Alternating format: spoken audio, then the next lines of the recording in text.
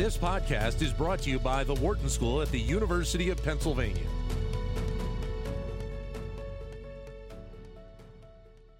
And great to be joined right now by Wharton Real Estate Professor Ben Keys. Ben, great to talk to you again. Yeah, thanks so much for having me.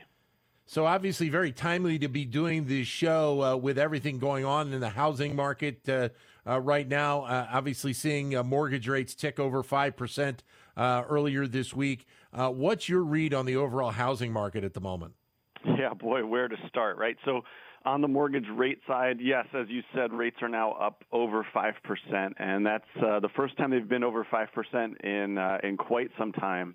Aside from a few days, I think in 2018, we haven't seen rates this high persistently since around 2011 or thereabouts. And so mortgage rates are the real focus among a lot of people right now, and trying to understand when we see rates rise this rapidly, so up from about 3.5% all the way to 5% in the past year.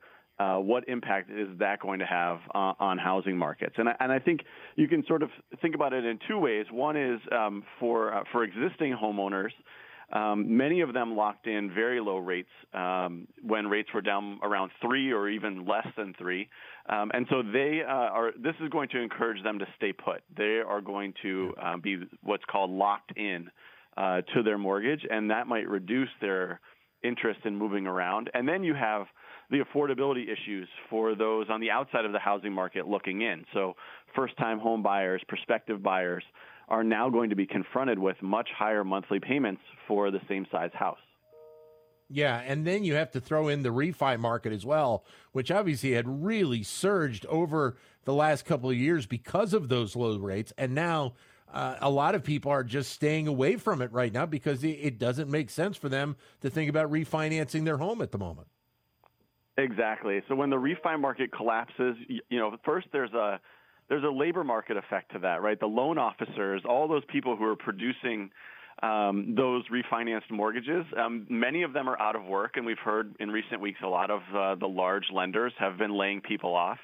But they also frequently look for other kinds of opportunities, and this is where I think back to the early 2000s. I think of the rate rises coming in 2002 or thereabouts, when we start to see a big increase in the issuance of some of these affordable mortgage products. So the products that had teaser rates and option arms and all of the sort of scary monsters that we think back from the financial crisis, those really grew out of a similar collapse in the refinancing market. And so it'll be interesting to see whether lenders pivot to some of these more affordable products, especially in the face of high prices. On the homeowner side, you're exactly right. There's just no financial incentive to refinance the entire balance of your outstanding mortgage at a higher interest rate. And so what that means is that households are going to turn to alternative ways to tap into their home equity.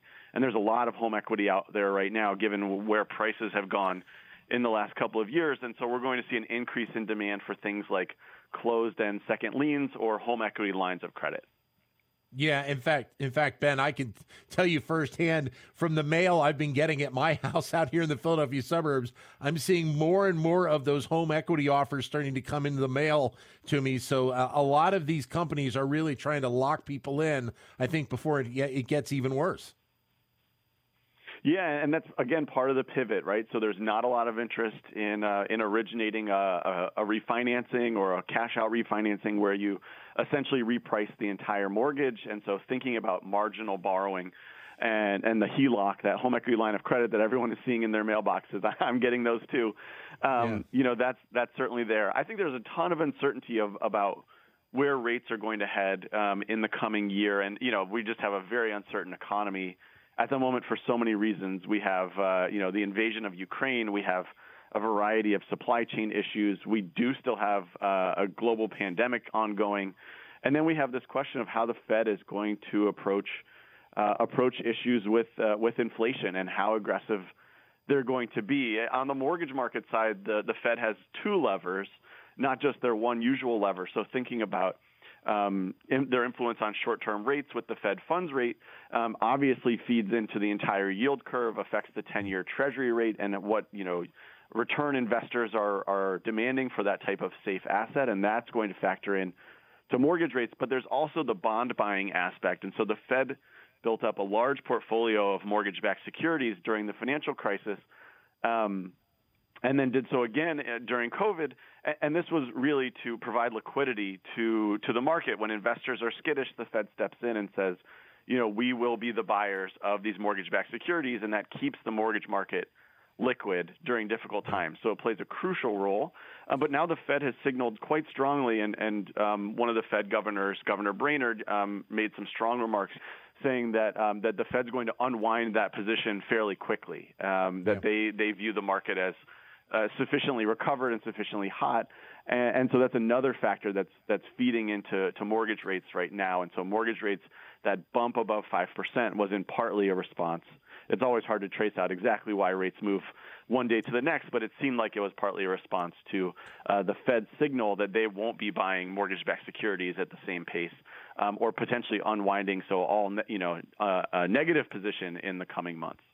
So a lot of what you just laid out there would lead me to believe that this spring selling season is going to be slower than maybe normal. There's still probably a lot of interest rate out there by, maybe buying a new home. But then again, the dynamics have changed so much from just 12 months ago in the spring selling season.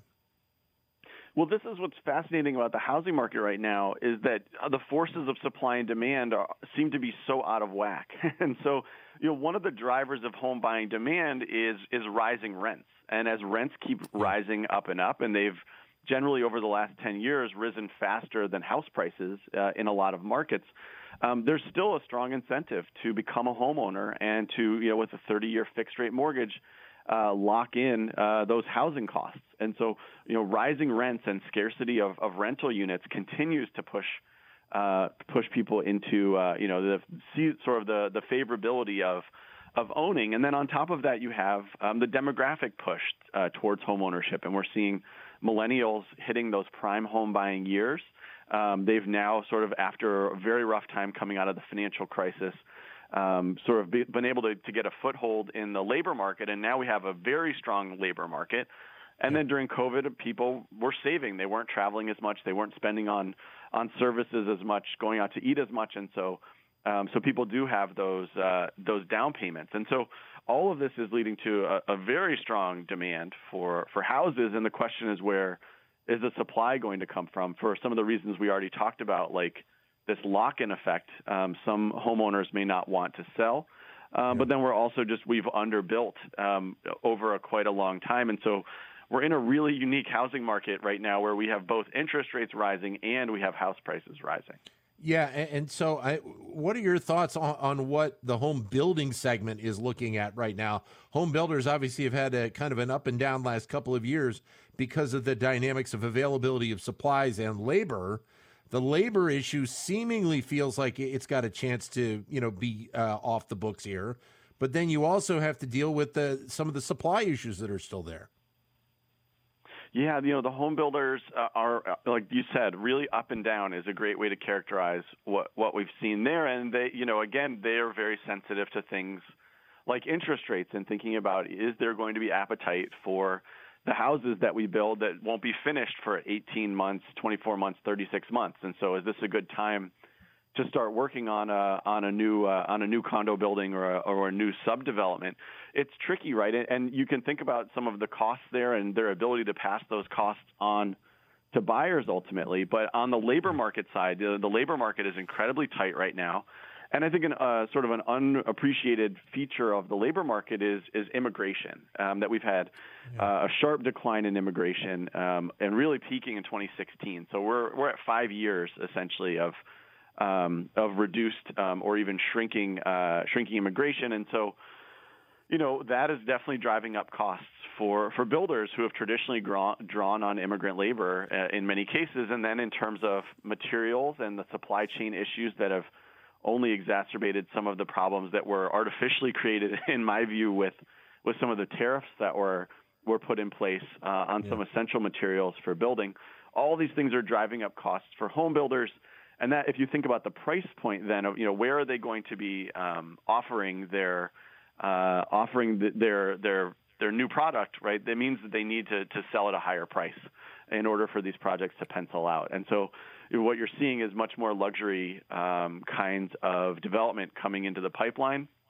And that just means that there's a lot more competition at that end of the market and much less so at the lower end of the market. And that presumably leads to the ability for landlords at the low end in particular to drive up rents. All right. Ben, great to talk to you as always. Thanks for your insight. Yeah, absolutely. We covered a lot of ground, but it's a very exciting area to be keeping close tabs on right now. So thanks so much for having me. Absolutely, Ben. Yeah, and we're going to be talking with you, no doubt, throughout the course of the year quite a bit as things develop. Wharton Real Estate Professor Ben Keys. To keep engaged with Wharton Business Daily and other Wharton School shows, visit businessradio.wharton.upenn.edu.